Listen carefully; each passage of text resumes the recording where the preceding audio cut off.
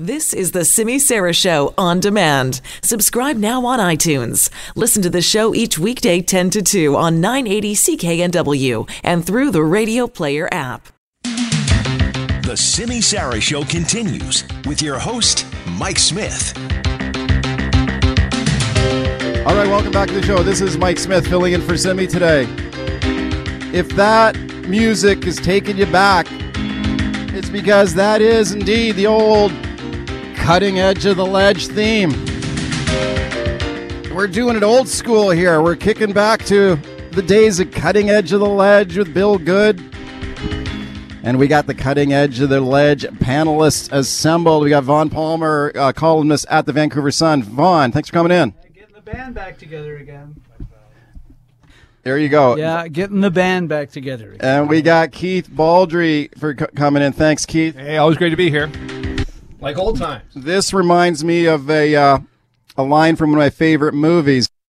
We're putting the band back together. Forget it. No way. We're on a mission from God. Not exactly on a mission from God, but we are putting the band back together. How long did you guys do Cutting Edge of the Ledge with Bill Good back in the day? I think it was about 12 to 15 years. Every Yeah. Friday, 10 to 11, an hour-long show, taking lots of calls. We had regular callers. Sam from White Rock was always there. Dave from the East End. Brian from Powell River. And John, the Philosopher King from Hornby Island. Yes. And you guys always enjoyed. No, I know. I remember Vaughn saying that was probably one of your highlights of the week. Always doing that segment. It was huge fun, Mike, and one of the things that used to happen because of the calls and because we did it every week was people used to play Stump the Panel. Like Stump you the had Panel, to yeah. have the internet on and your database ready because people would phone in and ask the most amazing things. And if you were really stuck, Bill would cut to a commercial. But when you came back, you were expected to have the answer. And Right. sometimes it didn't have a hell of a lot to do with BC politics, but we had a lot of fun doing it. Okay, well, one of the great things about the segment is there's always a lot of raw material. You know, in BC politics, there's never a lack of stuff going on, and this week is no exception. So let's get to the stuff that's going on here right now, guys.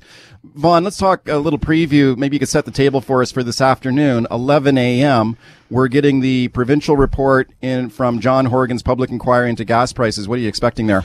Well, this is indeed at 11 o'clock, and if people want to follow what the announcement is, the report itself will be posted on the BC Utilities Commission website at 11, and the BCUC has also set up live streaming of the press conference where the head of the commission is going to announce the We're going to have it live here on the show, too. Yeah. So, look, the challenge here is that Horgan wanted why are gas prices fluctuating? Why are they high? Going back to 2015, but he also ordered the commission to stay the hell away from any recommendations that would require changes in provincial taxation or regulation.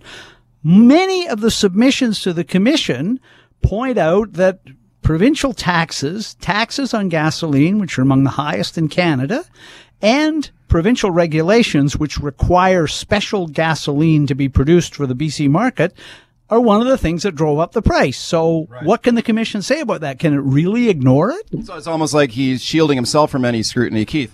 Yeah, no, the terms of reference really shackled the Commission's ability to get to the bottom of the ongoing mystery why gas costs what it does. More than 1/3 of the price of gas is due to taxation. We pay more in taxes than pretty well any jurisdiction in Canada, particularly in Metro Vancouver because of the TransLink tax.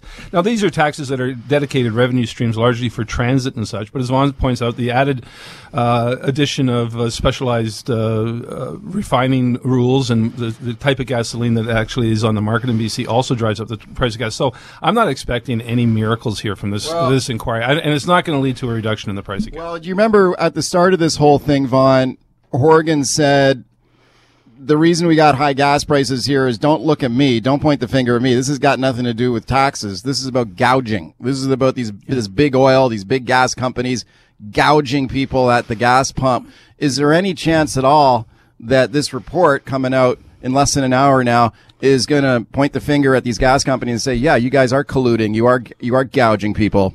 Well, the head of the commission, David Morton, has already said he will not use the gouging word. He said that is up for the public to decide that. But one of the interesting things he might say is that there's a lot of evidence presented to the commission that one of the reasons prices are high here is because not as much gasoline is being sent through the existing pipeline as was being done 4 or 5 years ago.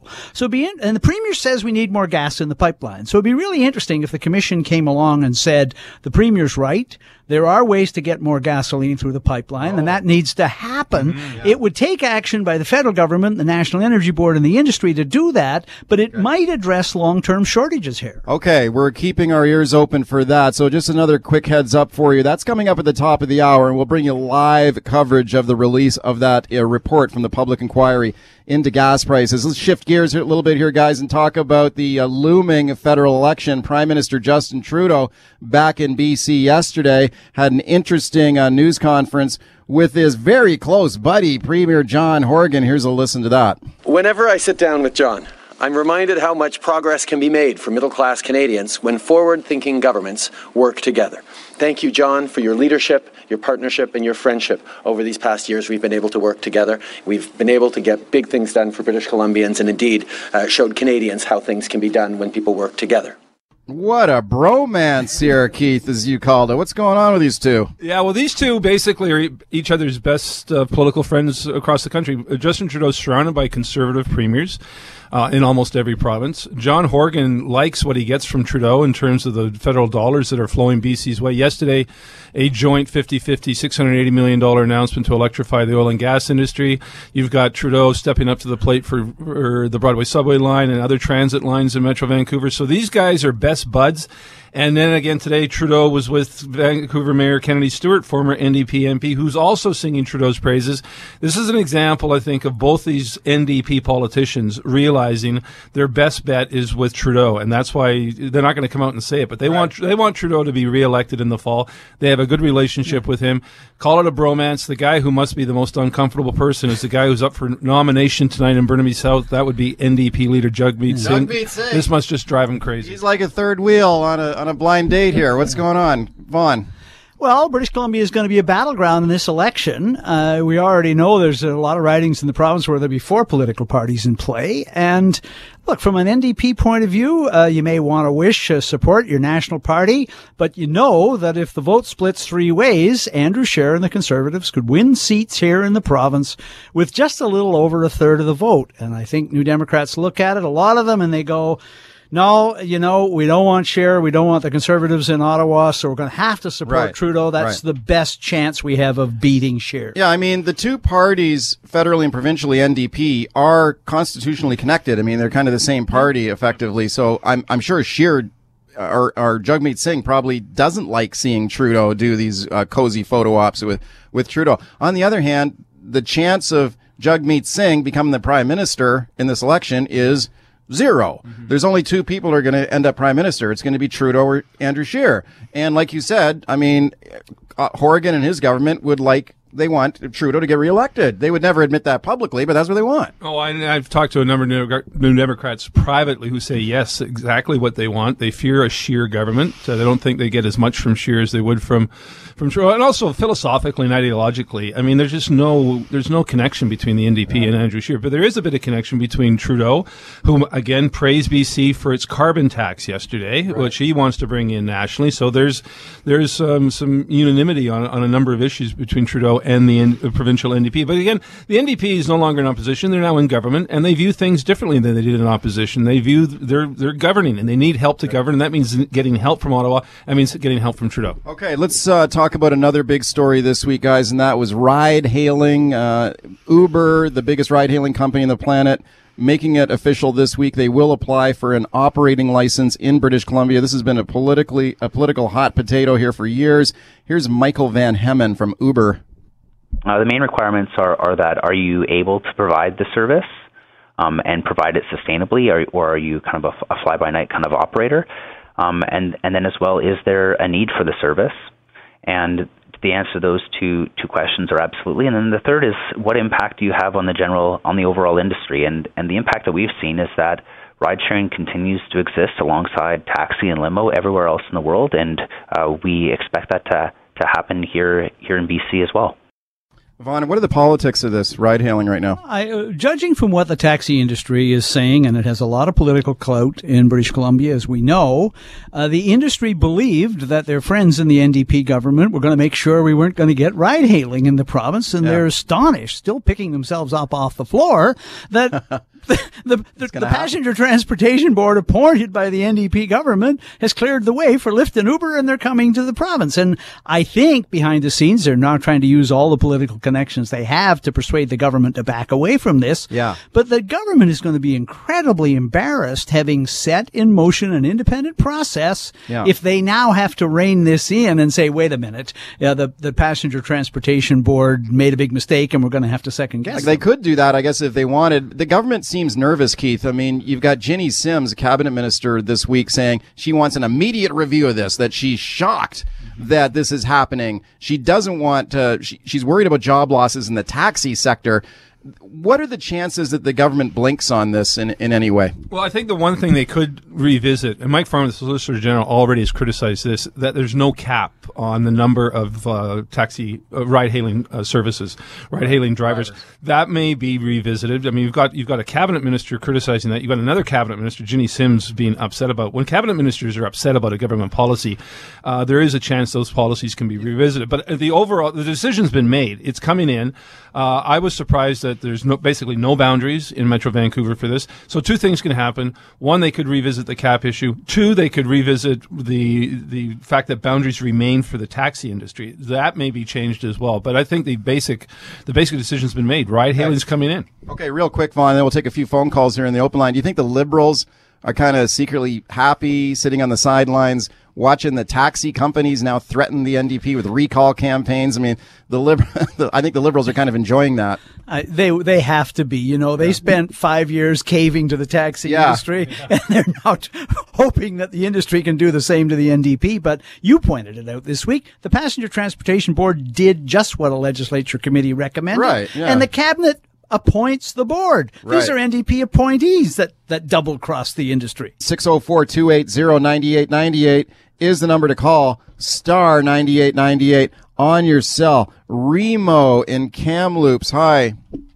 Hello. Yeah. Well, I'm in a U-Haul leaving BC because this province destroyed me financially with all this liberalism and NDP running it, and you know, you can't make it here anymore. And we need some conservativeness in this province. What did the government do that hurt your business? Okay, well, they passed a law stating now in the limo industry that we have to have a babysitter in the back end. I mean, a human being that's paid for in the back end of a limousine to monitor you, to make sure you're not drinking and wearing your seatbelt. He's got to have taxi host license. He's got to have first aid. He's got to have all this stuff. Well, that's because we've had some tragedies with these party buses in the past. I understand that, but the fact of the matter is they completely destroy the industry. Why does one person speak for a whole industry in this country? Okay, Remo, thanks for calling in. Well, Vaughn, you know, the Achilles heel of this government might be any kind of perception that they're hurting business with taxes or anything else. Your thoughts? Yes, although that certainly hasn't shown up in either the economic growth or the unemployment or the budget surplus numbers yet. Now, we may get a little bit of an alarming report from the Finance Ministry when they release the quarterly financial in early September. But the first 2 years of John Horgan government, the economic numbers have been pretty good. Yeah, the rumblings around here is that the quarterly report may not be quite as rosy as the government hoped for when they tabled its budget in the spring. So we're going to be looking at those numbers, particularly the revenue numbers to the government. BC Central One Credit Union has forecast a bit of a slump in the BC economy going forward.